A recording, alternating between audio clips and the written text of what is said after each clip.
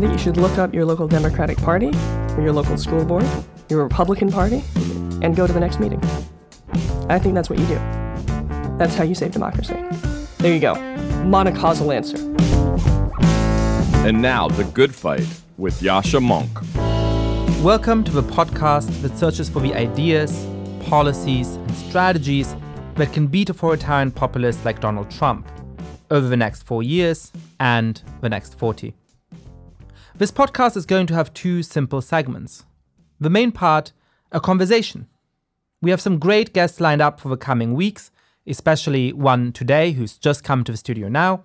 But the idea is not just that I'll interview them about their opinions, it's that together we think out loud about the challenges ahead. Before we get there, I'll start with my take. At the beginning of every episode, I will share my reaction to recent events. What has been going on in Trumpland? Have there been any important events in other parts of the world? How can we make sense of the current situation? And what should we be doing to resist? So what have I been thinking about for the past few days? Well, I've been afraid. I've been afraid that we're still underestimating the populist threat, and that we're still too complacent about Donald Trump. At every turn, we've told ourselves stories about why Trump can't succeed. When he announced, we said, he's a joke candidate. When he was ahead in the polls, we said, he can never sustain his lead. Look at the other crazies who've been ahead in GOP nomination races in the past. When he won the nomination, we said, there's no way that that guy could win in a general election. Amazingly, we're doing the same thing all over again now. I can't begin to count the number of articles I've read saying that Trump is sure to be unpopular. But he can't destroy our democracy because we have checks and balances. But there's no way he'll get re-elected. But the most common arguments for that idea strike me as weaker than they seem. Let me just mention 3 of them here, and you can read my thoughts more fully in my column in Slate. The first is that Trump's approval ratings are terrible. And it's true. There's no president-elect in living memory who's had lower approval ratings than Donald Trump. But the approval ratings aren't nearly as bad on average as the extremes that I see on Facebook or Twitter, when friends who agree with me that Donald Trump is a bad thing cherry pick the worst polls for him. And the polls have become a lot better since the election. His favorable to unfavorable ratio is now minus 4.5. If he keeps improving, he'll be in positive territory. Another reason why they say that Trump is not a real threat is that his supporters will rebel if he slashes taxes on the rich or does big favors to corporations. And it's true that he has a strategic problem there. He said that he would stand up for ordinary working people, and yet he's doing an economic policy that will harm them. But voters are very bad at holding politicians accountable for the situation of the economy. Trump could get lucky because some of these policies could cause a short-term economic boom, and if he times that right, he will be looking good in 2020. And even if that doesn't happen, he can sell himself as a hero by saving 500 jobs at the Carrier factory over here, 500 jobs in some other factory over there, and if the media keep going along with that narrative, as they have done since the election, that might look very good. Another argument that people say is that he's promised to build a wall and do a lot about immigration, and he can't actually do that. I think that is one of the points on which opponents of Trump have been more naive. As the saying has been going for the last weeks, they've been taking him literally but not seriously. There won't be a brick and mortar wall on every part of the US-Mexican border. But can Trump spend a lot of money in order to get some kind of fortification on most parts of the wall? Yes. Can he build enough of a stretch of actual literal wall so that he can take a big PR-friendly victory tour up and down that stretch of wall briefly before the 2020 elections? Of course.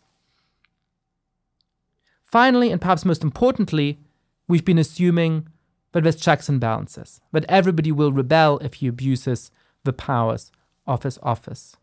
And that is the point that I'm most worried about. In order to survive, democracy doesn't just need a constitution, well thought out institutions. You have to have people who actually stand up for that constitution, who actually are willing to impeach a president if he goes too far, who are not willing to go along with abuses of power. And so far, we've seen Donald Trump be enabled by his allies time after time. So yes, we have the constitutional means to oppose him, but doing that will take a real turn of public opinion against Donald Trump and a real awareness of how much of a danger he might be to the democratic system. So it's now our job to build that. I do think we can beat Trump, just as I think we can beat populism around the world. But the first step is to jettison our comforting assumptions and take a hard look of what is facing us.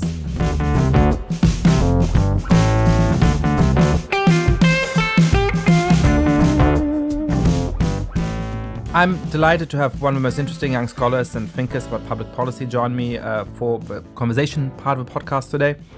I've known Vanessa Williamson, who's now a fellow in governance studies at Brookings, since we were graduate students together at Harvard. In her first years there, she did a lot of research about the Tea Party, crisscrossing the country to speak to activists. The resulting book, The Tea Party and the Remaking of Republican Conservatism, co-authored with Fides Koshpo, is one of the best things written on the rise of American far-right populism. Vanessa is now working on Americans' attitude towards tax policy and the author of the forthcoming Read My Lips, Talking to Americans About Taxes. Vanessa, one of the things I've been thinking about is it's sort of easy to feel powerless in the face of a Trump presidency. I know that you've thought a lot in broad terms about civic activism and more specifically about what we might be able to do at the moment. So what can ordinary Americans do to actually stand up for the right things in the next 4 years? Well, I think a lot of Americans have been, planning to protest and sort of lodge their objections in social media and even donate to, noble causes. But I think one thing that would really make a difference is if people went back to a kind of an older style of activism, a style of activism where they actually participate, right, in local organizations. Mm-hmm. Traditionally, Americans are famous for their interest in volunteering, and that persists, but it persists in a slightly different way that makes people a little less practiced when it comes to, speaking in front of a group or running for local office, that kind of thing. So I think that one thing I'd love to see is people re-engaging in democratic organizations that already exist, whether it's a political party or even a student group, and using those platforms to organize together, because I think together people are much more powerful in the face of these sort of broad questions of democratic decline. I'm both really convinced by that and really confused by that, right? Because I can see, you have this image of not speaking about Trump now, but there's a dictator, right? And in Poland, always people organize and they stand up in the streets and that's what brings the dictatorship down or something. But how does that actually work? How does me engaging in even my local church group or my local choir or my local bowling league, how does that translate into something at the national level? And why does it matter that I practice speaking to my fellow bowling league, committee or something? Why does that matter? Well, first of all, I think that it's important just for average Americans to remember what democracy is really like. And I think that it's easy to confuse democracy with maybe voting every 4 years or with what we see going on in Washington. And that's actually not democracy. Democracy is when average people participate and average people have a say. So actually, that's not so much this is a way of resisting Trump. It's this is a way for us to practice our democracy, whatever is going on at the national level. So it's not just that it's helpful in order to resist at the national level.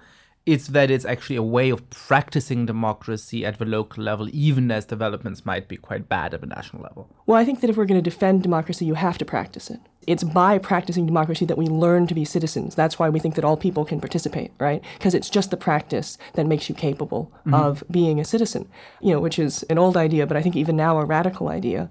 So that's one piece of it, right? There's the fact that too many people sort of live in this country more like subjects, right? Their experience of government is just being told what to do in one form or another. And that's not what this country is supposed to have been about traditionally, and it's not what we want our country to be like in the future.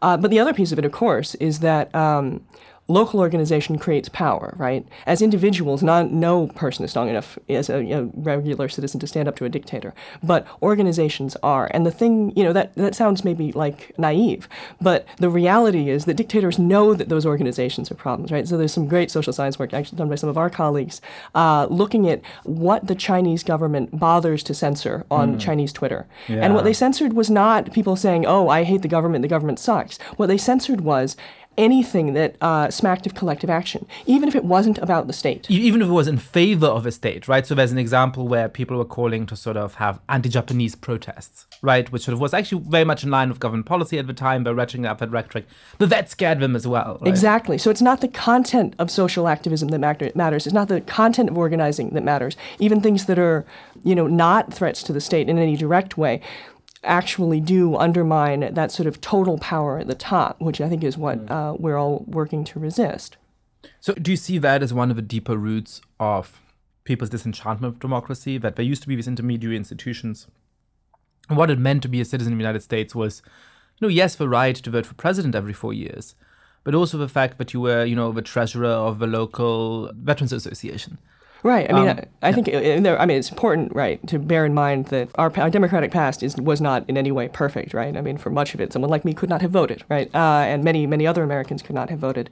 So obviously there have been these huge steps forward. But at the same time, there's been this sort of institutional decline, right? And what we need to do is create an America that has that organizational power that is what helped bring about the end of slavery, what helped bring about women's suffrage, what helped bring about the civil rights movement, that organizational power that is our tradition, and combine it with this much broader polity that I think we're all very glad to have. So I'd love to hear how you think that sort of story of civic decline fits into a story that I've told myself a little bit. So give me a moment here. So, I think one of the texts I most love teaching to undergrads is the parts of the Federalist Papers where the founding fathers really say, we are founding a republic rather than a democracy.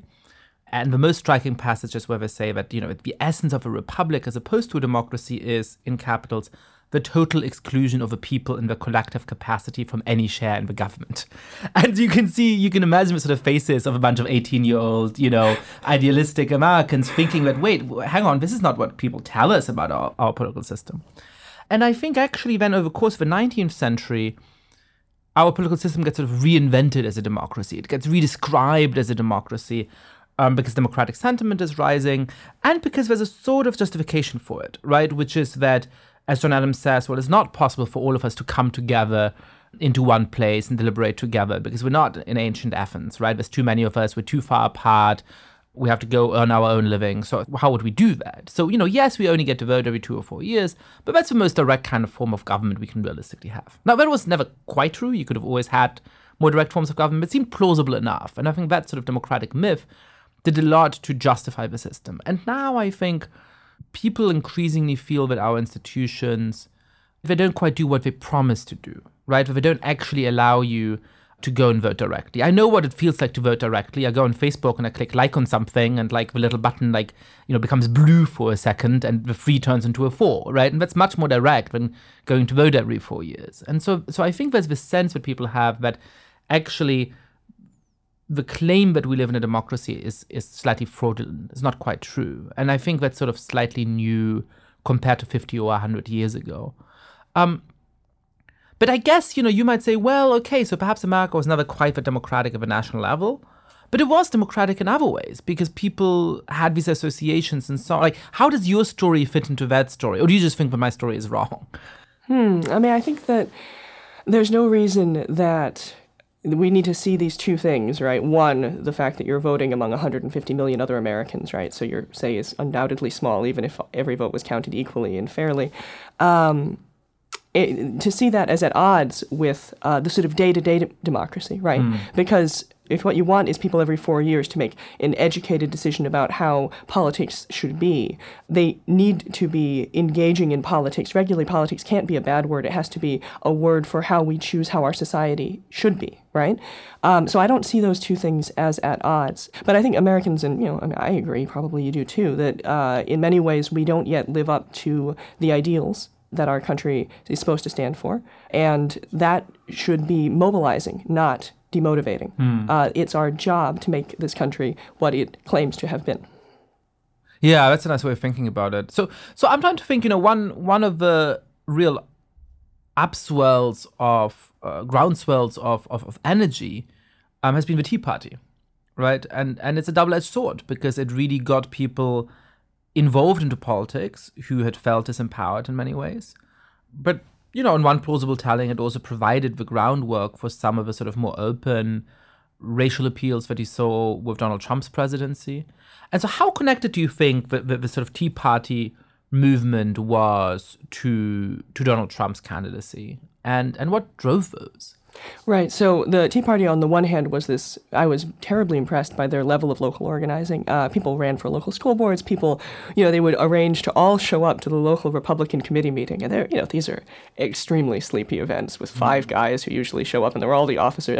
And they would just come in with 100 people and vote themselves in, and they'd just be in charge of the local Republican Party. They would show up to, zoning meetings and all kinds of things. And often, I think really unfortunately, with sort of bad information about what decisions were actually being made there, and sort of concerns about policy that were overdrawn.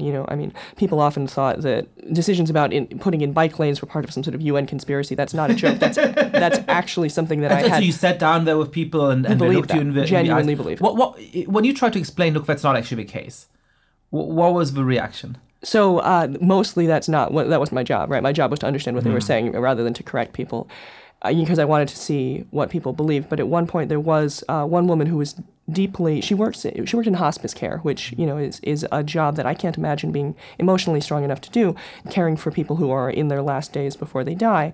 And so she was in some ways an extremely admirable person, but at the same time she believed in the death panels. And I don't know if you remember what those were. Yeah. This was the idea that Obamacare, the ACA, would bring in panels of doctors or government bureaucrats or something that would decide whether to continue your care or not. Right. And so she thought those were real, and she was terrified for her patients. And so at that point, my co-author and I actually talked to her and said that, this is, my co-author, Theda Skocpol, is an expert on healthcare reform. And so I said, I've actually read this legislation. I assure you that's not what's going to happen. Just because it was a really sort of a human moment. And did she buy that? Was she sort of reassured by that? Or was she like looking at you and thinking, or looking at Theda and thinking, why are you lying to me?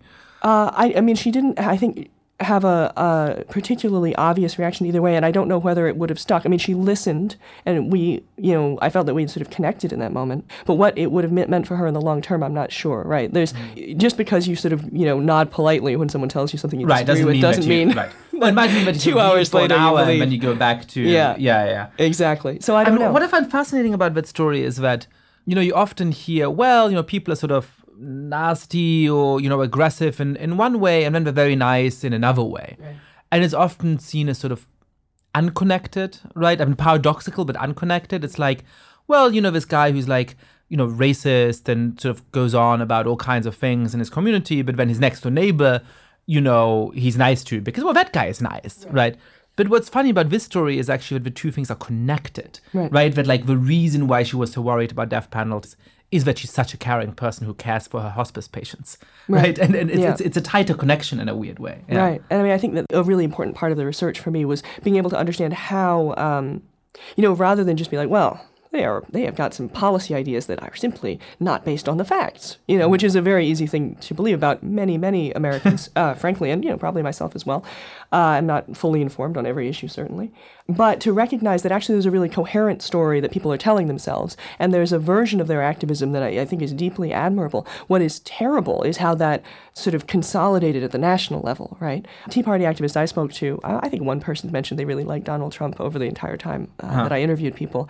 And Trump wasn't really he wasn't a national political figure in that way. Political figure at the time, no. But they never really consolidated behind a single presidential candidate during the period of my research. But I think that what Donald Trump managed to do is really tap into several things that helped bring the Tea Party into power, right? On the one hand, the sort of very explicit anti-immigration rhetoric that he used. He really crossed lines that other Republican candidates, they dog whistled on subjects, right? But he was like, no, we're putting down the whistle. I'm just going to tell it to you. Yeah. This I'm dropping the pitch of a dog whistle by a couple of octaves. So totally audible for everyone. So explicitly racist things. And so that was something that I think was probably very appealing for a lot of people. People in the Tea Party were very concerned about immigration. So I think that's one of the reasons Donald Trump had such success in the primary. And also, the role of conservative media and media in general in sort of building these narratives about things like death panels, about all sorts of sort of conspiracies that exist on the right, was really powerful in the Tea Party. And I think that Donald Trump was very tapped into that, right? Both through his sort of social media presence, the Barack Obama wasn't born in this country stuff, that was one of his first political engagements, is another thing that really appealed to the Tea Party. I guess like one of the weird paradoxes about this, and there's obviously been there's been a lot of debate in the last months about are the drivers of Trump's electoral success economic or are they about race and identity? And, in a way that is a silly debate. Because these two things are not mutually exclusive. Exactly. They can both be going on at the same time. That is true. The world is not monocausal. And moreover, these two things actually reinforce each other quite easily, right? We know from social psychology experiments and so on that when people feel economically threatened, they're also likely to become less tolerant, right?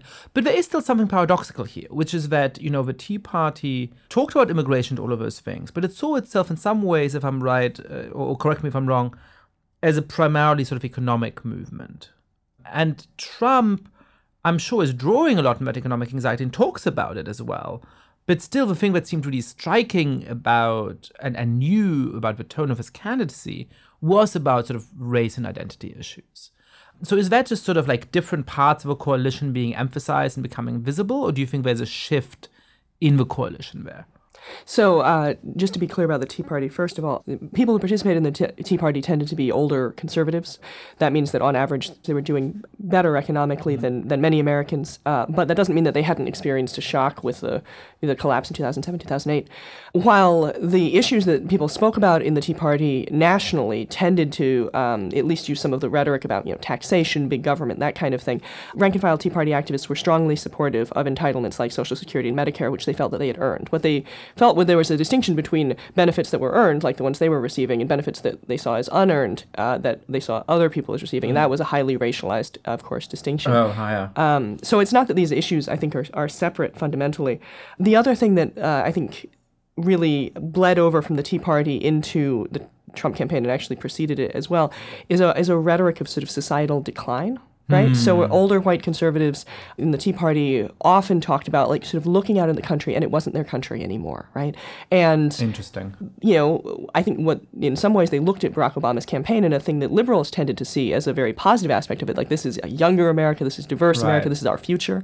They also saw those things and they just didn't like them, right? They wanted to go back to a more traditional America, and you see that in the sort of Americana of the Tea Party with the sort of the tricorn hats and at the very beginning. But all of that harkens back to an America that it is in the past and was also a lot whiter, a lot less diverse by sort of the modern categories of diversity. And so, when you have this intersection of young America being a more diverse America, the sort of Make America Great Again rhetoric of Donald Trump really taps into that sentiment. So how does Donald Trump fit into that, right? Because on the one hand, as you were talking, I was also thinking, well, Make America Great Again. Of course, there was the ground there for him to exploit that. But, the sort of wholesome Americana, is also so different from, I mean, Trump, obviously in some ways, he's actually relatively old and he obviously is white and has interesting views on race and immigration. But at the same time, he's a product of reality TV. He lives in Manhattan. He's divorced. I forget how many times, right? So like, how does that fit into that idea of traditional America? I mean, if it's really about small c conservative, traditionalist, I want to go back to what our country was like 50 years ago, then Trump should in a way be the enemy, right? And so perhaps that makes me think that the race stuff is prominent. That is the main driver. Because if you want to go back to a traditionalist community of the 1960s, Donald Trump is the last person who fits into 1960 small-town America, right? Right. So I think that there's two important things to pick out there. One is, and this is a part for me of the sort of political savvy that I saw among Tea Party activists, they don't make heroes out of their politicians. They never really did. In Massachusetts, right, one of the first candidates to get elected with Tea Party support was Scott Brown, who was a very by the national Republican Party standards, very moderate, very conservative for Massachusetts. And, the Tea Party activists I spoke to were not convinced that he was their be-all, end-all candidate, but they also knew they couldn't get their be-all, end-all candidate elected in Massachusetts. So they were thrilled to get a Republican. And that didn't mean that 2 weeks later, when Scott Brown wasn't doing what they wanted, they didn't call up his office and yell at him, right? Right. So I think that... We're sort of expected to yell at him once you get elected. Exactly, right? So there's the idea that your politician is going to be perfect to you just because you helped elect them is just not something that I saw, which I think is actually, politically a pretty wise way to look at things. Which, by the way, might show why Trump may not have so many problems holding together the coalition, because even though people will be really pissed off with him when he doesn't quite do what they expect, they're actually much savvier about it than some liberals believe, who are sort of like, well, he's going to sell them out and they'll immediately hate him, and then his approval ratings will tank and we'll be fine, right? Whereas your story actually sort of suggests they're like, no, they know they're going to lose on a bunch of things, but that doesn't mean they're not going to still support him if that's the best realistic alternative that can sort of hope for. There's a difference between activists in the Tea Party and sort of general conservatives or people who voted for Donald Trump. I think that some of them, may be quite surprised by the outcomes that come out of this, and to the extent that they're made visible to them. And I think it's an open question. But more broadly, I think that so there's not this hero worship of politicians, and at the same time, the sort of cultural decline rhetoric fits with certain policy proposals about cutting, for instance, means-tested programs, right? And so I think that those pieces of the Republican coalition can be made to fit together. Or relatedly, you can talk about cutting spending on Planned Parenthood in a fiscal conservative tone, that this is big government, what have you here, or you can talk about it from a socially conservative tone, right? This is something that is just wrong, and therefore we are eliminating funding for it. So I think that the Republican Party has been quite savvy at finding points of alignment within their coalition, right, that check all the boxes for people who actually have quite different priorities, and then also picking political fights that benefit them in future elections, right? So things like voter suppression. So you've made a couple of dog whistles to your research, not to which is I'm sorry. I've never thought of it in those terms. I'm sad that people can't see your face right now. You look very shocked. But I think not everybody listening to this podcast will know that sort of, a few allusions you've made to the idea of people in the Tea Party, for example, actually being very supportive of certain things like Social Security, and at the same time being very skeptical of some means-tested programs, really speaks to a wider research agenda you have, right? So one of your surprising claims is that Americans actually like taxes in some ways, and that they see it as a civic obligation. Why? Convince us of that. Right, this is always an uphill battle, especially recently. But so one of the things that really struck me among Tea Party activists is how often they describe themselves as a taxpayer, right? And if you think about it, you can't walk around in America for 15 minutes and buy a soda and not have paid a tax, right? So this is really a very broad category and how you consider. But people in, not just in the Tea Party, but more broadly, it's something that people say, I pay my taxes and the end of that sentence is almost never about taxes. It's always about their right to speak or their that they are deserving of dignity and attention in the civic space, right? And so I had sort of noticed this weird rhetorical tick, and I wanted to look into it. And so the reality is that Americans are overwhelmingly consensus level, like 90+% agreement that taxpaying is a civic duty. And that actually translates into very high levels of tax compliance in the United States, something that economists do not think you can explain with enforcement or the role of the IRS. They say that the best explanation is what they call tax morale, right? Which is this sort of sentiment that this is actually what you should do. And so when people are angry about their taxes, and many people are very bothered by aspects of the tax code, but what they're angry about is not the amount they pay. Something like 8% of Americans pick that as the thing that really bothers them. What they're angry about is one of two things, either corporations or wealthy people not paying their share, right? Because if tax paying is a civic responsibility that we take really seriously, then the idea that some people are shirking their responsibilities causes a lot of anger. What does that mean for the kind of policies that the Democratic candidate should put forward in 2020? This is, I think, a real challenge for the Democrats going forward because on the one hand, Americans on average are pretty supportive of progressive taxation. You can ask the question a lot of ways. They do think rich should pay a higher percentage, a larger share than the poor. And so progressive taxation is a really, taxation in America is exceptionally progressive compared to other countries, which is rarely recognized. But other countries, when they rely on a VAT or something like that, lower income people actually end up paying a higher percentage. So just to explain that, so VAT the sort of tax you pay when you buy a soda, right? And that doesn't exist at the federal level in the United States. It only exists at state taxes, and those state taxes are much lower than in other countries. And VAT tends to be really regressive because everybody pays it at the same rate. And, poorer people spend nearly all of their money. So actually they end up paying even more of their income than richer people who put some money away and save it. And so they don't pay VAT on that kind of stuff. And the other thing that's really progressive about the American tax code is sort of how much you have to earn before you start paying taxes, which is more than other countries, and how low the initial tax rate is, which is actually much lower than in other countries. In all of those ways, the American tax system is really progressive. Yeah. So the American tax system is, by the way, an excellent explanation of how sales taxes work, and almost no Americans know that. People don't see the sales tax as regressive, which is really too bad, because it makes them support sales taxes in a way that they wouldn't if they knew how that burden fell on lower income people. But so the American tax system is really quite progressive, at least till you get to $10, $20 million a year or more in income. And at that point, it's very hard to compare tax systems because who knows how much money those people have really, and all of it's sort of international anyway. But the American tax system is broadly much more progressive than in Europe. So on the one hand, that's a really important aspect of how we limit income inequality, right? A lot of the economic research says that high marginal tax rates on very high incomes are what help keep this country having a basic level of equal opportunity. But on the other hand, we're not raising the kind of money that European states can do for big social programs, right? So I think the Democrats have this challenge where on the one hand, they want to say we only raise taxes on people making more than $250,000 a year, which is admirable on some dimensions, right? But on the other hand, if you want to fund programs like Social Security and Medicare that have this very broad support, that are very hard to, even when you have right now a Congress that's going to give it a fair shot, very hard to dismantle, you need broad-based taxes, right? Right. So I think and this is not, challenge. just so I'm sure I understand, this is not a conceptual link, it's an empirical link, right? So in theory, you could say, well, there's two distinctions here, right? The first distinction is between programs that everybody enjoys, like Social Security, right? Everybody who's worked for 4 years and so on at some point of their lives gets Social Security. And so there's much more political support for these programs. And so, even though we sometimes end up sending a Social Security check to billionaires, it's worth having these sort of universal programs because it feels fair, because everybody participates in it, and because the political coalition behind them are much stronger compared to means-tested programs, right?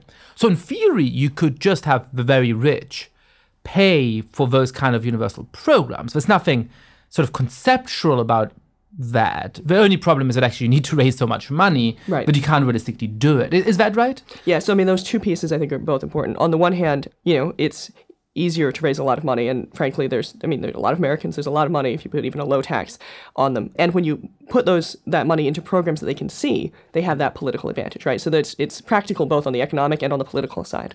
But I think it's a challenge for Democrats because it's not been the rhetoric they've been using, at least since Clinton was in office. So they've been really focused on raising taxes on the rich, which, again, has its huge advantages. But it makes it harder to put forward these big, obvious benefits that, first of all, protect the lives of American citizens and also have sort of a political currency that makes them sustainable in the long term. And do you think this is a matter of reinforcing the basis for existing universal programs, or do you think that there's new universal programs we need, for example, to deal with problems like automation and the massive job loss that may be facing us in the next 20 or 30 years? Well, I think there are a couple of programs that are out there. People have talked a lot about better family leave, family and medical leave. That's been a big push, sort of recognizing that raising kids is work, even if it's not paid work. And similarly, I think... And what might a program like that look like? Well, an interesting thing is in Pennsylvania, they've been talking about having, and I'm not sure that this is the best setup, but they want to pay for universal pre-K with a sales tax on soda. Right? Oh, wow. So that's sort of, one of the ways that people are talking about doing this. Now, whether that's the right idea because how much soda people drink and how much pre-K you need are not perfectly linked. I think maybe in a lot of it has some sustainability if soda issues. consumption goes down in the next years, then suddenly, there's not the money for this program that you need, right? Which is one of the other reasons why making the programs linked the way Social Security is, that you've got workers coming in and workers going out, is a sensible way to do things. But so I think paid family leave is one of the big issues that you could get a huge consensus around. And then, of course, the question of changes in the economy leaving a lot of people without steady work used to provide them with social protections. How do you make sure that people have a basic, decent standard of living that allows them to participate as American citizens in a climate where jobs are scarce or inconsistent? I think is a really important question going forward. Yeah, and then there's obviously some people who think about universal basic income and all of those things. I mean, what do you think a Democratic candidate in 2020 should run on? Do you think they should run on, look, taxes are our civic responsibility, or recognize that, and we want to make sure that they're fair, but in order to do that, actually all of us will have to pay for some of these new programs, and these programs will be amazing? Or do you think we should stick with this sort of, no, read my lips, I'm not going to raise taxes on people who earn less than 250K or whatever sum you might pull out of a hat? Well, I mean, I think that you can actually, call for both of those. You can say, we're all going to pay this tax for this benefit. You don't just be like, you don't just explain a cost to someone and not explain where the money goes. That is a terrible approach. Yes, of course. Right? So, I mean, you're like, here are some things that Americans need, right? Yeah. I know that you guys are struggling with the cost of childcare. I know that your parents are getting older and you're trying to hold down your job. How are you going to manage those things?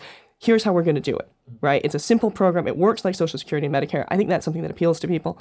So that's one thing. And at the same time, Americans are aware that income inequality has grown, right? They don't normally guess the astronomical amount, but genuinely those numbers are hard to keep in mind sometimes.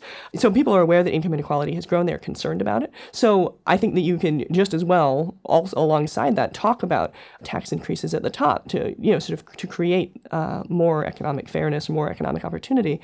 But more broadly, I think that, it would be, this is me being naive. Here's my naive moment. It's good to know when one's being naive. I mean, right? I've been being naive. We all have the areas time, where we're like, you know what, I'm just going to be naive on this. I'm jaded enough. This is one area where I'm preserving my naivety. This is me being Pollyanna, but I would be very happy to see politicians stop appealing to people's fears and start recognizing that the American voters are adults who have jobs and families and are responsible people and who can be trusted to confront serious political questions and, just to sort of treat voters with a dignity that I think we didn't see this year. Well, so, I think this is a really fundamental point, but I have trouble with what to make of it, right? Because I think that one of the reasons why you need a political system, why you need a party system, why you need, shock horror, a political establishment, is precisely that it's a set of people who are saying, look, there's a bunch of things that are in contestation between us and a few things that are not. And some of those are basic democratic norms. Don't threaten to jail your political opponent. But some of those are speech norms and truth norms that, look, like, we will not, all of us will massage the figures a little bit to make our record look better in small ways. That's always been a part of politics. But we're not going to just lie to voters. We're not going to just completely ignore political realities, like climate change, say, right? But what do you do, if you're a politician who wants to have an adult conversation with voters, who wants to be earnest and upfront, but the other side just doesn't play that game, and they're willing to lie, to exaggerate, to fearmonger. I've been thinking about this a little bit as though, 6 people are having a dinner party, right? And you want to have an instant conversation. You want to sit there and speak to each other in a polite way. And then somebody walks into the room and just starts shouting. And sure, you can just continue having your polite conversation with each other. But you can't hear each other anymore because the guy is standing next to you shouting, right? So what do? You shout back? But then when you shout back, you do, this is the, when they go low, where do we go? So I think there are a couple of things here. I think that there are institutional challenges to reaching voters in certain ways. Some of those are media challenges, right? I think that particularly in the primary, the right-wing media, sure, but the mainstream media gave Donald Trump a level of attention that was completely outsized compared to his ratings in the polls. And compared to the quality of his ideas. But the point is that there was decisions were made by people who decide in meaningful ways what Americans learn about their politics, right? And those decisions were made in a way that it was craven and profit-seeking, right? So that's a huge challenge for anyone who wants to do something that is not spectacle and the lowest of the low.